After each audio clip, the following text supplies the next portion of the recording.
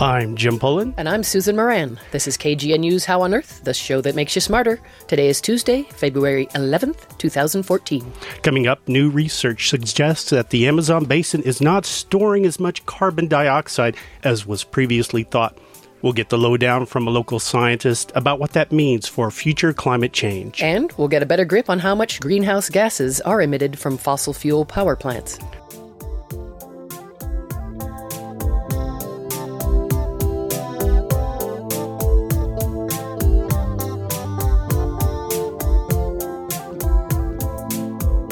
We begin with some of the recent news in science.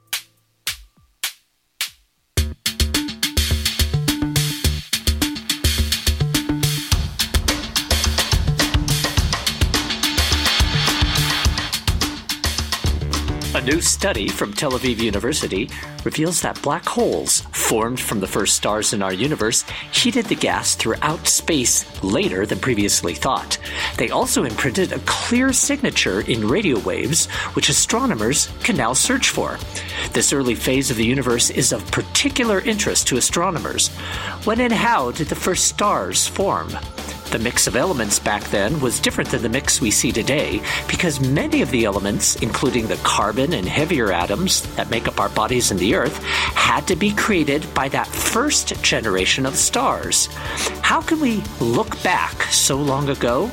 Well, since the universe was filled with hydrogen atoms at the time, a promising method for observing the epoch of first stars is by measuring the emission of hydrogen using radio waves.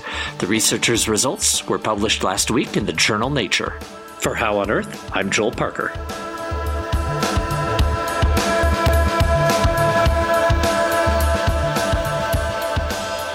Scientific worlds are colliding as parallels between physics and biology are revealed. Epigenetics studies how the environment can make significant changes to a cell's programming that's not already encoded in the genomic sequence. Such mechanisms impact traits like risk for disease. These changes can be passed on like biological memories from generation to generation. Researchers at Lawrence Livermore National Laboratory have just determined that a set of mathematical and statistical tools used for physics can be applied to epigenetics. They hope that the model will illuminate how molecular components interact to read these modified genes and interpret them for the cell.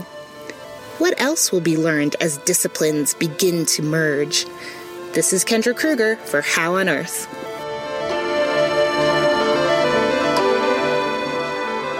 Those feet in ancient times walked upon England's mountains green. Some 800,000 years ago, 5 hominins, including a couple of kids, walked south along the mudflats in the estuary of a river.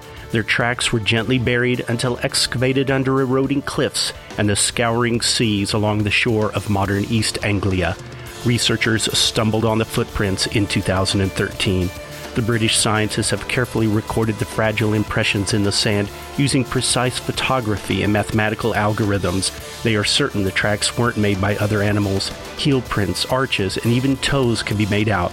The remains of worked stone tools, plants, and animals are found in associated deposits. What kind of animals were these hominids? The team estimates they were Homo antecessor, who lived in the area much earlier than Neanderthals. They were about as tall as we are. The land was covered in piney woods, spruce, birch, and alder, heath, and grasses. Temperatures were cool on that day, close in time to the onset or retreat of glaciers. There are only a handful of older hominid footprints, and they are all in Africa. This is Jim Pullen.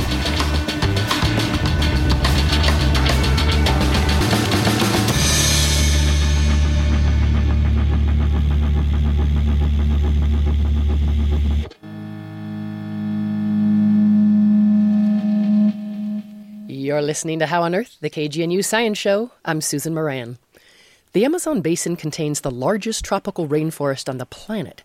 It's been critical not only for its beauty and biodiversity, but also for its ability to store more carbon dioxide than it emits or gives off. Its soil and above-ground biomass makes the Amazon one of the largest reservoirs of carbon dioxide, and that has helped to keep climate change from accelerating even faster. But a new study shows that the Amazon's tropical ecosystems may actually give off more CO2 into the atmosphere than they absorb. To discuss what's shifting in the Amazon basin and the implications of this shift, we have one of the authors of the study on the line. John Miller is a scientist with the National Oceanic and Atmospheric Administration here in Boulder.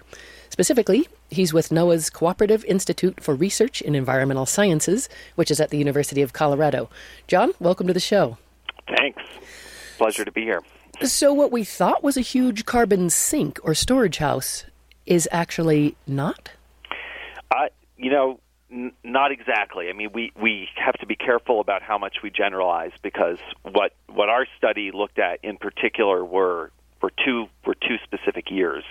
1 year, 2011, was quite, I would say, a little bit wetter than average, or more or less a typical year for the Amazon. It's a rainforest after all. It rains a lot. Right. And 2010, on the other hand, was a very dry year, where for the Amazon, what that means is that the dry season, which is typically which we would define any month where there's less than 4 inches of rain per month, those dry months were drier than normal, and the dry season lasted longer than normal in 2010. So drier than 4 inches. Yes, exactly. So that's just your typical dry season month. But in 2010, it was much drier than that. Just a few inches of rain, and also spread out more throughout the Amazon basin. And one thing that is important for your listeners to understand is that the Amazon basin is enormous. It's roughly the size of the continental United States, and with that. But the Amazon basin is not all forest also, so it's a little bit more complicated. It's probably about 75% forest, and 25% is natural grassland, savanna areas. All of which actually store carbon, but are the forests the bigger carbon sink? Absolutely, right. The forests are the bigger, we believe, certainly the bigger carbon sink, and have more capacity also to release carbon, because they store so much carbon. So back to your original question, why we can't generalize this is because we were looking at 2 years. And so what we really found was that if the weather and the climate in the future changes such that we have more dry seasons, and we've seen 2 extraordinary dry seasons, 2 kind of 100-year droughts in the last 10 years, one in 2005 and one in 2010. Mm-hmm. If this becomes more frequent, what we're saying is that the likelihood is that the Amazon basin will not be able to absorb nearly as much carbon as it would under normal conditions. Go on. So tease out a bit what it means to have a super dry year. I mean, before we get into 2 years does not make a trend, but so it's super dry. Does that mean it's more prone to fire, and the fire is what's emitting so much of CO2? Right. There's 2 parts to the story. The first is exactly what you say. So humans are the cause of almost all the fires in the Amazon. But in a dry year, supposedly the fires that humans get out of control more easily. So what we saw was that from our aircraft measurements was that in 2010 there was much more fire than in 2011. That is one part of the story. The other part of the story is that when you have dry conditions, trees in the tropics are very moisture sensitive, so that their ability to photosynthesize, that is to grow and take up carbon dioxide and convert that into plant tissues, that becomes much more limited in the dry year than in the wet year. So we saw 2 effects, that is the increase of fires putting out more CO2, and then the parts of the Amazon forest that were not burning, which is the majority, those parts, they were really inhibited in their ability to photosynthesize. Interesting. So how can you tease out fire from deforestation, namely clearing for soy production, and fire just from drought, creating more intense fire? And since you're talking about the implications for climate change, does it really matter? Some of it matters from a policy point of view, in the sense that we always want to know when we measure we want to know as much as possible when we measure gases from the atmosphere and try to interpret what it means on the ground about what parts do humans have control over and what parts do humans have much less control over. And in this sense, burning for massive clearing for industrial soy, for example, highly mechanized agriculture, or even small-scale burning to create small pastures for animal grazing, those are very much potentially under our control via policy. And indeed, the Brazilian government has very strong policies to enforce, not to enforce these necessarily, but to regulate what land clearing can be. Now, these people break laws, and they're not always enforced as strongly as they could be. Right.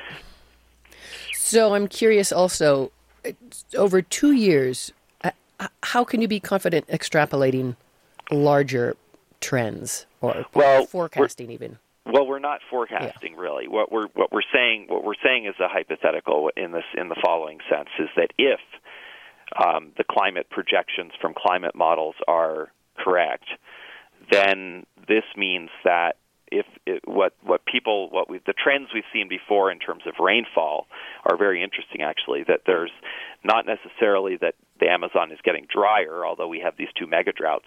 It's actually that the Amazon is getting both wetter and drier. That is, that the system is oscillating more. But when you go into the wet phase of the oscillation, that doesn't really help the carbon uptake because there's already plenty of water. But when you go into the dry phase of the oscillation, those dry events, the high dry amplitude, the extreme droughts, that really seems to have an enormous impact on the carbon, both from the fire point of view and from the reduction of the photosynthesis. So what was a real positive store effect from the wet is having less effect, and the dry is getting drier. So the negative effect is getting even more negative? Yes, that's right. I mean, that's what we would like. That's what we think would be likely to happen. Now, of course, our business is really not to predict the future, but to try to diagnose the present. But at the same time, we really want to make sure that we can understand accurately what's happening in the present before we make projections in the future. And that's really where what differs between our study and many previous studies that have commented on the Amazon before have really been model studies. And those model studies have not really had a lot of data to check themselves against. And so that's one of the things that we're hoping that will model based on meteorological or sort of satellite. Models based on the theory of how ecosystems operate, but very, very simplified theories. You can imagine in a place like the Amazon with its incredible biodiversity, it's very hard to come up with a simple ecological theory that can correctly predict the behavior of all these trees and ecosystems. Because the Amazon, is important to remember, is not just one ecosystem, but a collection of hundreds and hundreds of different ecosystems that are slightly different in their plant characteristics, their soil characteristics. So this has really been a data-poor area of the world, and we've just relied upon model predictions.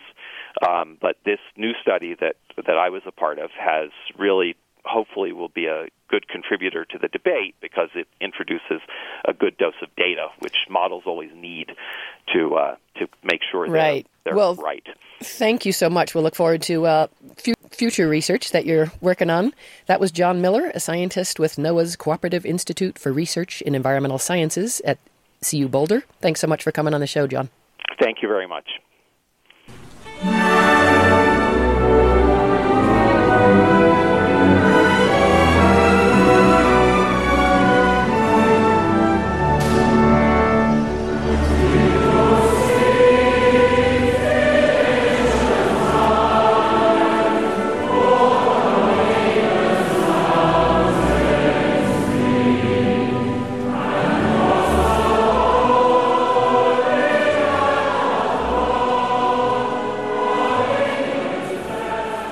Tuned to How on Earth, the show that makes you smarter. I'm Jim Pullen.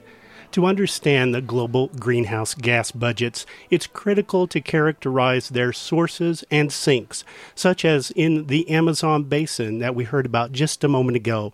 A definitive study of smokestack emissions shows that power plant emissions in the U.S. are down.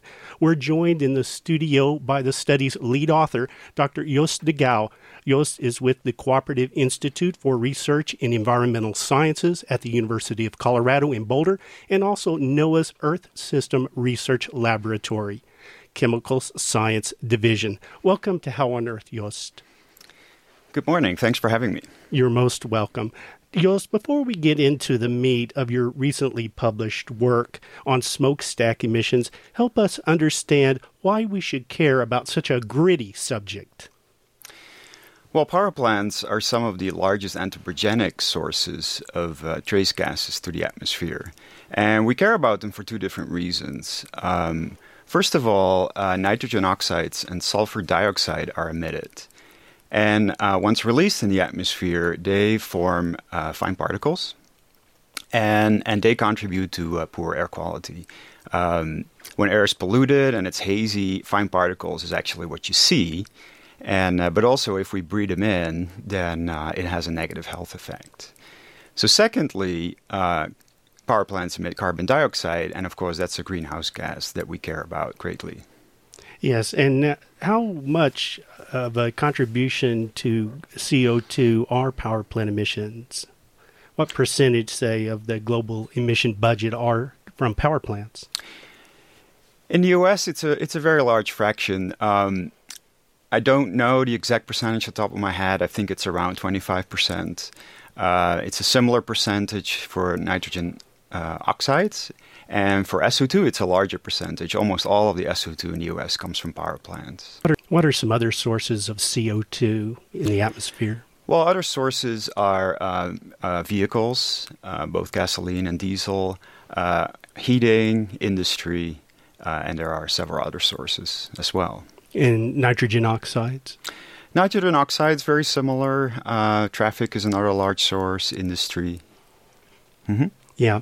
So an important part of your work is constraining the sources of greenhouse gases and the antecedents to ozone, like nitrogen oxide and sulfur dioxide. And you looked at what's coming out of the nation's coal and gas-powered plants. And what were your chiefest findings in the work that you just published? Yeah, so fossil fuel power plants are some of the largest sources of emissions, like I just said. And their emissions are actually measured at the stack, as required by the Clean Air Act. And so I looked at those measurements, at the results of those measurements, and looked at all the annual values since 1997.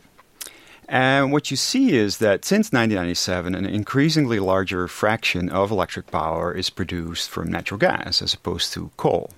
And to put some numbers on it, back in 1997, about 85% of electric power was produced from coal, and now that percentage has been reduced to 59%. And of course, the remaining part is now generated from natural gas. And there are two kinds of natural gas power plants, the combined cycle and then the single cycle plants. What's the difference between those, and how do the emissions compare? That's correct. In the old days, the plants used natural gas with a single generator. But these days, in combined cycle power plants, the plants use two generators used in series to extract even more energy from the heat generated in the combustion process. And the combined cycle plants are even much cleaner than the single cycle plants. They are much more efficient. So compared to coal, a modern power plant that uses natural gas and combined cycle technology emits only 44% of the CO2 compared to a coal power plant. So it's a very significant saving. Indeed, about half, or a little less than half of the emissions of a coal plant. The U.S. Energy Information Agency, EIA, has also reported on this. And how does your work dovetail with theirs, and how do your results compare with theirs? The results really are very similar. We found that there were no results in the peer-reviewed literature that's openly available, and so we decided to publish this report, and also to quantify specifically how much of the emissions have been prevented by this shift from coal to natural gas for use in electric power generation. Mm-hmm. And I said your work was definitive in my introduction to it, but I'll give you a chance to weigh in on that. Your work is complete in a sense. You measured all of the smokestack emissions of plants in the United States, or you were able to get those data right, and these are very high-quality data. That's correct. The uncertainty in these data is very minor. Now, it should be understood that this study only really looks at the use of coal and natural gas for electric power generation. And of course, there are many other issues when it comes to the use of these energy sources. Like extraction and what's leaked at the point of production and all along the chain, the distribution chain. Those aren't measured here. But that wasn't the intent, right? That's correct. That's correct. This study really focused on the energy production, the electric power production. Mm-hmm. Tell us about this study in the context of the work that you and your colleagues are doing, for example, in the Uinta Basin. How does this work fit in with the greater project that you're working on? Right. So we also look at the production of natural gas, which obviously had to increase to meet this demand. And this increase in production of natural gas comes with increasing leaks in the production system, and so higher emissions of methane and also of volatile organic compounds. The Clean Air, Clean Jobs Act of 2010, which was supported by Excel and environmental groups, called for replacing really dirty coal plants with cleaner gas plants. Do your results validate Governor Ritter's act? So what our results show is that emissions from power plants in the Denver area will be reduced from the power plants in the area that is, and that has some upsides, obviously. But also there will be an increased demand for natural gas, and that will come with its own emissions, methane, and volatile organic compounds, and that potentially has some downsides, but those are more uncertain and need to be investigated in more detail. Right, there's a lot to do. And in just a word or two, how do you intend to extend your work? Well, we're working very hard right now on that latter project to really quantify the emissions of methane and volatile organic compounds from natural gas production. Well, thank you very, very much. Our guest is Joost de Gouw with the Cooperative Institute for Research in Environmental Sciences at the University of Colorado in Boulder. Thank you very much for joining us. You're welcome.